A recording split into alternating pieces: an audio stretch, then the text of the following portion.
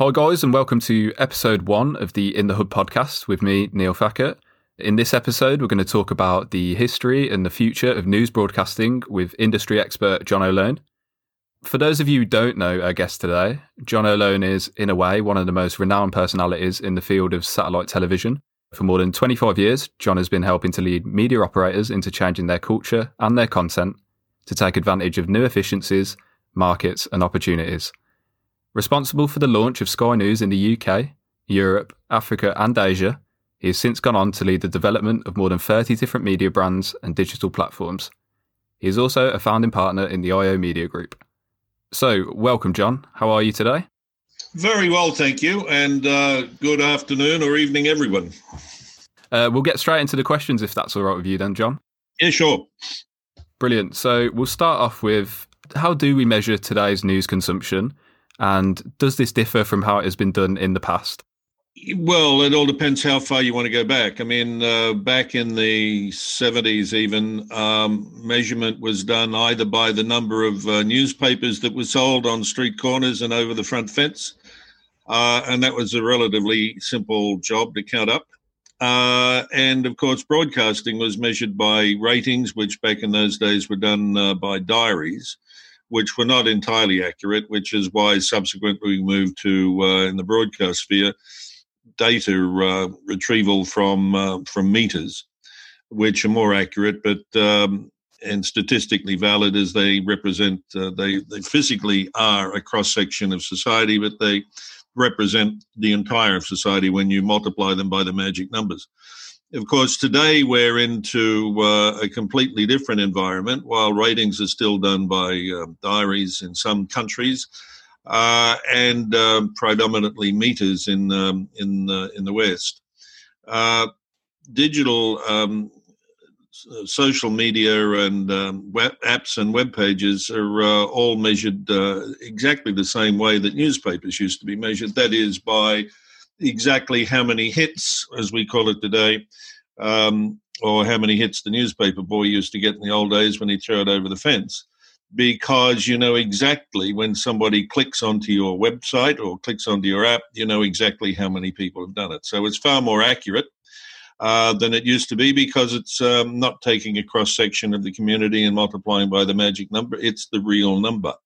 So comparing television ratings with actual numbers according to social media and apps and web pages is an extrapolation. But pretty much now, after so many years doing these things, we've got some pretty accurate figures no matter which way we do it. Yeah, exactly. And I mean, yeah, the metrics with websites and social media and stuff like that nowadays, you get a much clearer picture, don't you, of you know, who and how many people are kind of consuming the news.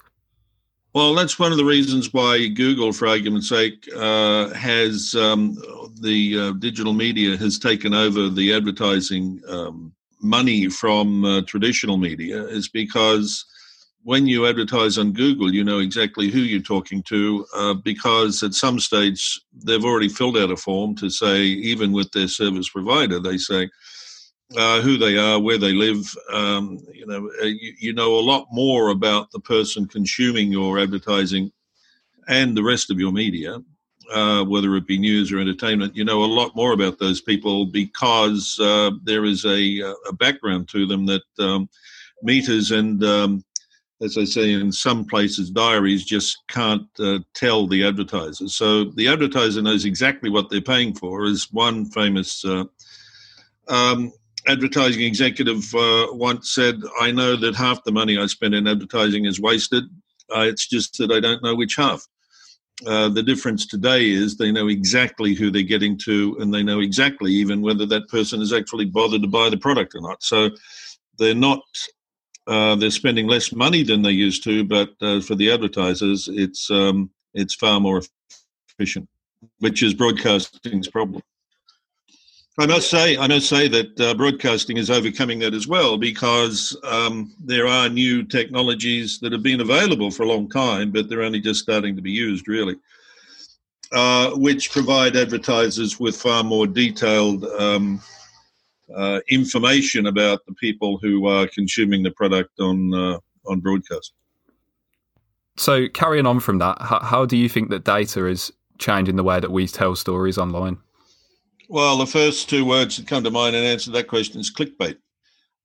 Because there is so much emphasis now placed on the number of hits that websites and apps achieve, what the publishers of some of that media, or a lot of that media, or even the newspapers turned apps and web pages, are as concerned, if not more concerned, in arranging their data, arranging their stories so that people will either click on it or click on it more often.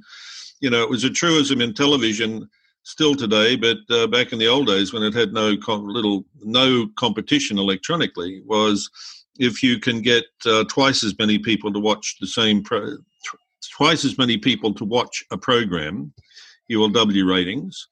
If you get them to watch twice as often, you'll double your ratings. And if you can get the same number of people to watch for twice as long or twice as often, you quadruple your ratings.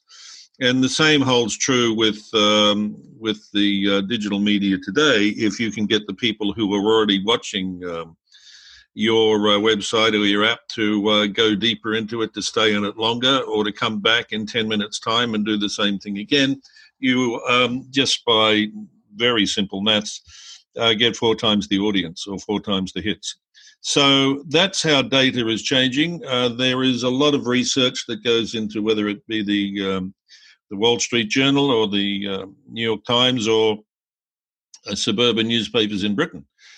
They are doing a lot of research into how people use apps and web pages and how to actually target their audience, because it's a more fleeting audience. It's once upon a time in newspapers and broadcasting, you could rely a lot more on habit, as I saw it described the other day, muscle memory.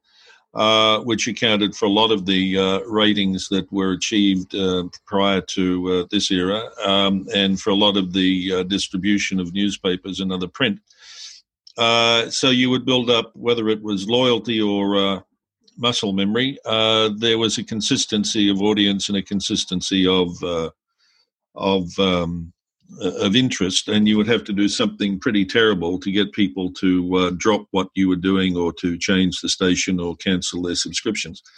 Now, in the double-edged sword for digital media is that it's a lot easier to move to the next, to move to BuzzFeed from Twitter or whatever. So, and then you've lost them. Once they disappear from your orbit, you have trouble getting them to come back again. So that is a lot more volatile now than it used to be. So how have you seen journalists responding to the mobile revolution? Well, talking about news specifically, I mean, previously just now we've been talking about media generally and not just specific journalism or news, but specifically on journalism and news, there are fewer journalists employed now because, you know, even Google News or Apple News doesn't employ many journalists. They don't do their own reporting. They aggregate what other people are doing. So to that extent, they're using other people's money to provide content for nothing. They certainly are providing a service, and what they would say is, and it's true actually, that if they can place a story, just like clickbait, if they can place a story in front of people who had disappeared from that website or had no intention of ever going there or whatever, if they can get that that masthead, whether it be radio, television, newspapers, or digital media, if they can get a new audience for that masthead, if they get people to click onto that website, well, they've done them a service. And as Google would say, or Apple would say, and that's cost them nothing. But what it has done, it has seen a terrible decline in newspapers, terrible decline in investigative journalism, terrible decline in local reporting, which the industry is still trying to grapple with until there is everyone is looking for the magic pill that is going to reverse that trend. But I think the reality is there's going to be fewer media outlets than there have been in the past. as the international giants take over the finances of how this industry is governed. So journalists are becoming more attuned to not just telling stories in print, but telling stories using all the techniques, all the tools that they have before them, which they could actually do if they did have a phone box in their street. They could do it in the phone box, but they can actually do in their bedroom cupboard. It is now that easy to not manipulate, but to wrangle data and produce stories. Whereas before it was extremely capital intensive because a lot of money needed to be invested up front in a lot of equipment that was quite complex and very expensive. One of the reasons it's expensive is because they didn't need to produce a lot of it because there weren't that many people publishing information. Now the equipment required is very cheap, so there is no barrier to entry. There is a barrier to maintaining. Once you get in, there is a barrier to staying there because the revenues are lean, as we've just seen during the lockdown.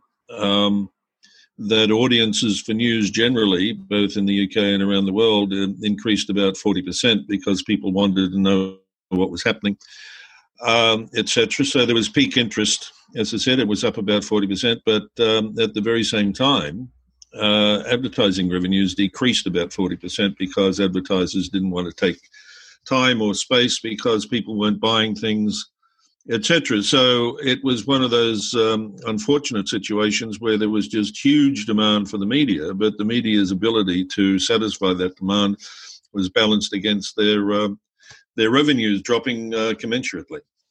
Yeah, and correct me if I'm wrong, but I tend to see a lot more journalists kind of interacting with communities on Twitter during that time as well, and kind of producing this kind of short form journalism through tweets and short videos and stuff like that, just to keep people updated. But as you said, yeah, the kind of advertising revenue just wasn't there, was it? No, and you need your advertising revenue or your subscription. You need some kind of revenue coming in to maintain that, increase it and expand it, and increase the quality of it. You may be lucky enough, like The Guardian, to have a charity looking after your finances, a trust. But they're few and far between. Like the New York Times, they've got money behind them because they have been very successful in their digital subscriptions and their digital reach. But you've got people like suburban newspapers in Britain who were used to covering local council elections, covering local personalities, local politics, and doing extremely valuable and worthwhile journalism into keeping them on the straight and narrow. And as we say, speaking truth to power, even, if it's in a local council. That happens to some extent, but not to the same extent it used to, which is a terrible loss, and we haven't yet worked out how to replace that. So in your opinion, what are the kind of main approaches in engaging with the news community, past and present? Well, we used to do a lot of research in years gone by into the demographics of the news audience to find out more about them, to find out what they were interested in, find out what was important to them. I was reading some, for argument's sake, I was reading some research yesterday which was done on behalf of the Reuters Institute at the University of Oxford. And they have found that in the later stages of the virus, of the pandemic, there's been a huge increase in what we call news avoiders, people who don't want to know what the news is because it's too distressing. Or it's all the same stuff according to them, or it's too boring. And we find, for argument's sake, that in one part of the research that they did, we find that, which surprised me, that probably 20-25% of men could be classed as news avoiders, but the figure is higher for women. Doing that kind of research into the audience has become very important because whereas once upon a time the news at 10 or the 6 o'clock news on the BBC we would have thought was designed for a general audience. More specifically, the 6 o'clock news, for argument's sake, is to appeal to women, whereas the later news appeals to men. So that's always been part of the journalistic conundrum, is to know who you're talking to before you try to tell them anything. Or engage them with anything. And when you get to apps, web pages, social media, and so on, the reality about social media is that it's not one huge audience. It's millions of audiences, which are very small. When you add them up, it's a very big audience. So the idea is, even an influencer may have 1 million followers, but compared with how many people are actually using the medium at that time, it's hard to see, as a percentage. So not so much the cannibalization, but the differentiation of the audience is an important aspect of how we approach what we're doing now, because it's fragmented. When it used to be fragmented into hundreds of pieces, it's now fragmented into millions of pieces. And you have to know who you're after, and you have to know, firstly, whether it's worthwhile going after them. And if you want to be doing it this time next year, because if it's worthwhile, of course, it's important to keep going, you have to have a focus in your mind of who you're talking to, whether you're just drawing them pictures or giving them words, who you're talking to, and why they're interested in it, why they might be interested in it, and therefore why they'll come back again. Following on from your comments about obviously social media and influencers and stuff like that, from your perspective, what is the effect of the increase in impact of social media on journalism itself? Well, devastating. Devastating quite often is a negative term, but certainly it means, that the previous landscape has been devastated. In other words, it's changed significantly. What was there before is certainly not there anymore. We will find there'll be fewer and fewer newspapers. We will find that there is less listening to radio and less listening to television, although what is now happening, according to research that I've seen, that people are using their apps and web pages and social media to keep up to date. Now, they might check in with that basically continually through the day, whereas once before they would just watch the news at night, or when 24-hour news channels started, they would less frequently than they do with apps and web pages, but more frequently than they would have with the main evening news, they would check in during the day. And there is more, people are more up to date now with what's happening hour by hour than they ever were before, because they have the means, and apart from the news avoiders, the interest to do it, which is an interesting part of that research I was just talking about now. Even though there are more sections of the population that may be news avoiders than we thought before reading this research, what the research also finds is that people who aren't news avoiders are actually consuming more news than they used to. So on average, this is why you have to be careful of averages, because there's no such thing as an average person, even by definition. On average, consumption of news is up, but that doesn't mean everybody. And it's who is the everybody, how that breaks down, and why they're doing what they do or not doing it is the key, and always has been the key to getting an audience. But even more so now, and it's more scientific. But fortunately, we have the tools at our disposal to keep track of that, because the very interactive relationship that we have on digital media makes that possible. We might know your name, but we know everything else about you. We probably even know your name, but it's been deleted. What do you think about social media and obviously the fake news phenomenon and all the kind of things surrounding that at the moment? Well, this is one of the problems, that the more fragments of news or information or gossip outlets you get, the more the more rubbish you're going to get, along with you're going to get more opportunity to get truthful information. And to a large extent, it comes back to brands. That the whole reason why brands were invented or came into being back in the 1800s was they realized that if you could sell soap that was called Sunlight, and it was always of consistent quality, and it was always a good experience to use Sunlight soap, you'd buy it again. Whereas it was just called soap, you wouldn't know what to buy again. So that was basically how branding came about. And it was a belief in a symbol or a name, and this is really the solution, or one of the solutions, but probably the major solution to the eradication of fake news.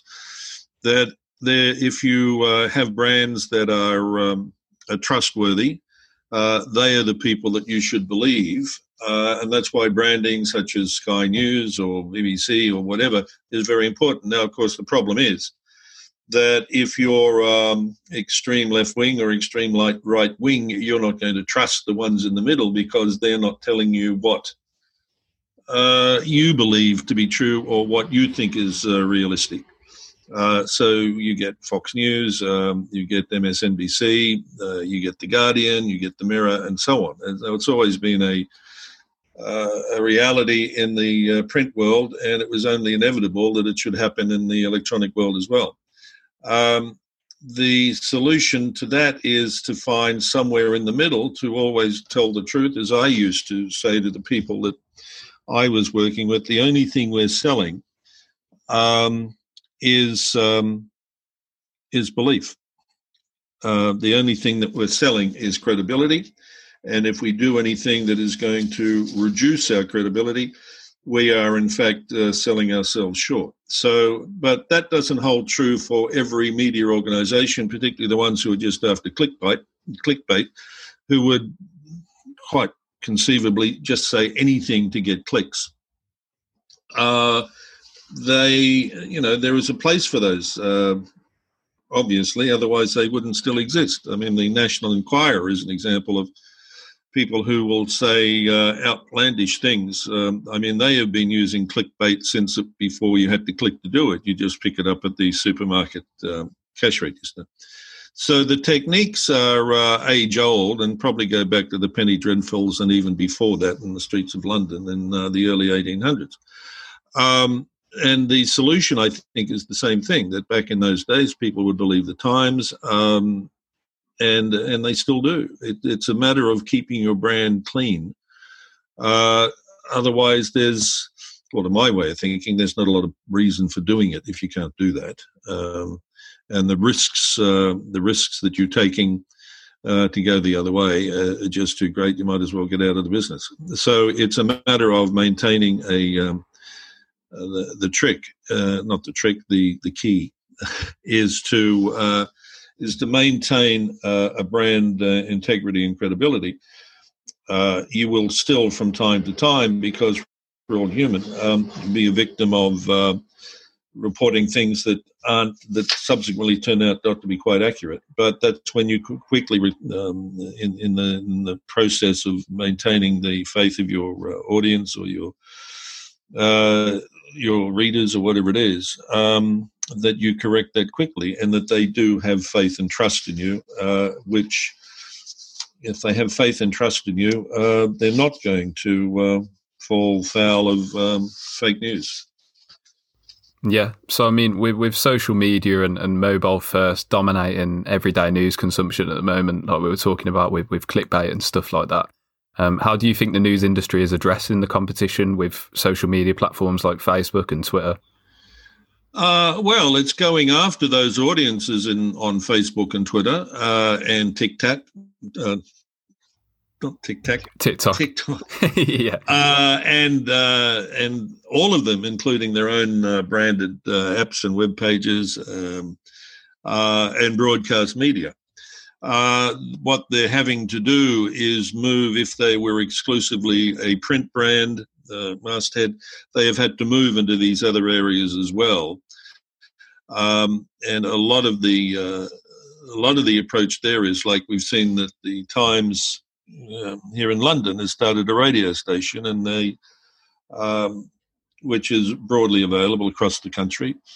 Their stated intention of starting a radio station is exactly the same as their intention of going into, as other newspapers have gone into, Facebook and Twitter and their own apps and web pages, is to go and find the audience as it's moving around, and hopefully that will then reflect back into their main product, and perhaps even in time their main product will start to shift into the new areas that they've moved into. So they're doing that.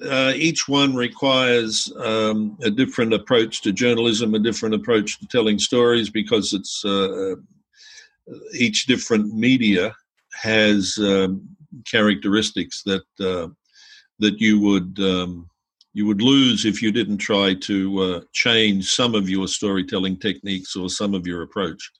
They also have what used to happen is there used to be very different audiences. Early adopters and younger people were certainly to be found in greater abundance on the internet and on apps. That is now, with more and more people having smartphones, and fewer people getting news from web pages, and more getting them from apps, because it's much easier to use and it's far more portable than a laptop or trying to go to a web page on your phone. We are finding that the audiences for a particular brand are getting to be very similar to if the audience for the Times, it actually in electronic media it skews a bit younger, which is good for two reasons. One is because older people are dying, so you need to refresh the audience, and the other one is that while there is spending power in various demographics, there is more interest in using these technologies or these media more often, and the younger you get. So the reality was about, 10 years ago, if you're under 45, the way to get to somebody was on apps and web pages, and you could largely forget about television. If you wanted to get to people over 45, well, they'd be watching television. They probably weren't using apps and web pages. Now, that is changing, and in the last 10 years, it's moved down about 5 or 6 years. So now it's about 42 to, whereas before it was 45 years of age. So that is changing too, which also means that each individual brand or masthead or influencer needs to realize they're talking to a more broadly based audience than they used to. So they can't be quite... One of the problems is if in any media, if you are very successful with a particular kind of audience, but you need to grow that audience to become more secure. What appeal to the smaller audience, when you get to a larger audience with more demographics involved and more differences involved, how you grow that becomes difficult. And basically that's the challenge of the media that has always been there since, I suppose, they started to paint on cave walls. Yeah, so I mean, with all of that in mind, do you think that the traditional news industry and these huge organisations can maintain the dominance of their past? Well, not the same ones, no. I mean, if you look at News Corporation in the UK, they now publish fewer newspapers than they ever have. Well, perhaps fewer than they did when they started. All newspaper circulation is falling. Therefore, the significance of those mastheads, the significance of those publications is much less than it used to be, even though many of the politicians still seem to hold them in the same awe that they used to. And I mean, the reality is that if you just look at the number of brands that no longer exist, media brands that no longer exist, I think that's the answer to the question. New ones will come in to replace the old ones. Facebook and Twitter will continue to say we're not actually a publication, we're just a technology through which publications publish. But in doing so, they have certainly cleaned up a lot of those publishers. They've produced more small ones, but they haven't replaced the big ones yet, and probably won't, because the whole way the market is organised now is far harder to emulate, is far harder to control. I mean, if all you were doing is broadcasting the news, all you needed in the old days was a license from Ofcom or whoever the regulator was. Likewise, even in the United States, anywhere in the world, you needed a license back in the traditional days. Now you don't. And as I said before, that the cost of entry is so much lower because it's so cheap now to get a signal on the air, to get something on Facebook, that the opportunity to have large dominant organizations has passed because the opportunity to control the distribution has passed. Yeah, 100%. I've definitely been seeing this kind of ever-changing landscape of news broadcasters, especially on Facebook and Twitter. You know, Facebook pages and groups popping up about local news, about certain topics, specific topics and stuff like that. It's been really interesting to see. Yes, definitely. So I think that's it for questions, John. So thank you very much for taking the time out of your schedule to speak with me today. Not at all. It's been interesting. A lot of these things I haven't thought of for ages, as you could probably tell. Yeah. No, it was brilliant. It was really good, really insightful. So, I mean, just to finish off with, what are you up to at the moment? Are any exciting things in the pipeline? Well, yeah, it's a continuation of what we've just been talking about, actually, that in many respects, the media came to a crossroad during the pandemic, particularly during the lockdown, when a lot of the established broadcasters or publishers had a problem in that they couldn't use their offices because of distancing, or because people were ill, because running people together in a newsroom the way we were used to running newsrooms was too big a risk. So they had to, in fact, become a cottage industry once again, which meant that the technology, which by then was available and proven, was pushed into service so that a particular news program may have been done in what used to be all done in a control room with 4 or 5 people all together in the same room, would be done in 5 or 6 different houses, possibly hundreds of miles apart, using cloud technology and IP technology and broadband and so on. So while we were moving in that direction since last year, and there again, the equipment required there isn't a lot of expensive, heavy, floor space consuming mainframe computers and so on. We are now on the verge of a new era of dissemination of news, whether it be on Facebook, Twitter, which is, I said before, a publication conduit rather than a news brand in itself. So that production has become more software-based, and the traditional silos between the story creation and the technical content production have been torn down. It's simply not possible to work in a linear fashion and sequentially churn out enough content to fill all the needed channels in a timely manner. Now, we've only just come to realize this on a general. I mean, there have been people like LNS, like Live News Systems, who've been saying this for about 2 years. But generally speaking, the industry or the world at large has only just come to realize it, and it was the lockdown that created this.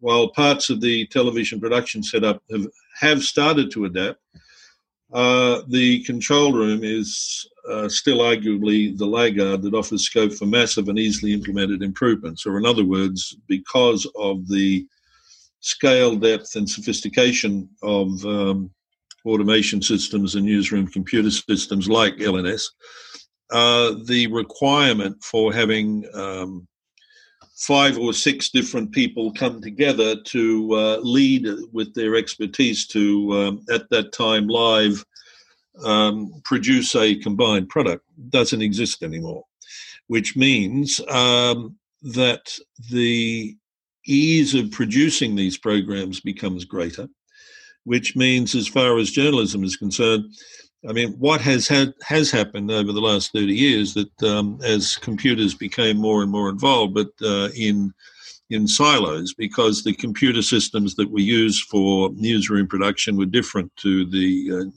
computer systems that were needed for web pages and apps, because they just didn't talk to one another. So you had silos of 3 or 4 different groups of people, all under the same brand or masthead, trying to produce similar kind of content for different media, but not being able to do it together. Also, on top of that, we had journalists whose job it was to be data wranglers and spend more time doing what the computers wanted than doing the journalism. What we now find, particularly with LNS, if you can order a pizza online, you can work LNS, that the technical requirements of the output are taken care of within the computer system, so that the journalists can get back to being journalists again, that you can put more people on the road, you can have more fact-checking. And now this comes just at the very time where it's becoming harder and harder to get more journalists on the road or to get more journalists fact-checking. So what we are doing at LNS is freeing up those people who have an experienced journalistic outlook and making them journalists again, not computer operators. So software-defined visual storytelling is the premise that integrated the power of computers, software, and networks can not only change the technical aspect of video production, but by improving the way stories are spread, alter the dynamics of content creation, which means at the very time that journalism in particular is at the crossroads, there is light at the end of the tunnel. And I would say this, wouldn't I? But we've been working on it for some time. And in many respects, we've been working on it for more than 30 years. LNS is the light at the end of the tunnel. Who can benefit the most from LNS? More immediately, the most is the audience, whether the audience is watching on smartphones or surfing through web pages. It'll be the audience that benefits most. But I think more immediately it will be the journalists who can get back to being journalists again. Yeah, 100%. I could see that. So if people want to get in touch with you about LNS, where can they find you? Right here. I got to tell you where here is. It's my email address is John, my name, John, at Live Systems, which is the first 2 letters of LNS, Live Systems, one word, .io. livesystms.io, or our website is almost the same. It's www.livesystems.io.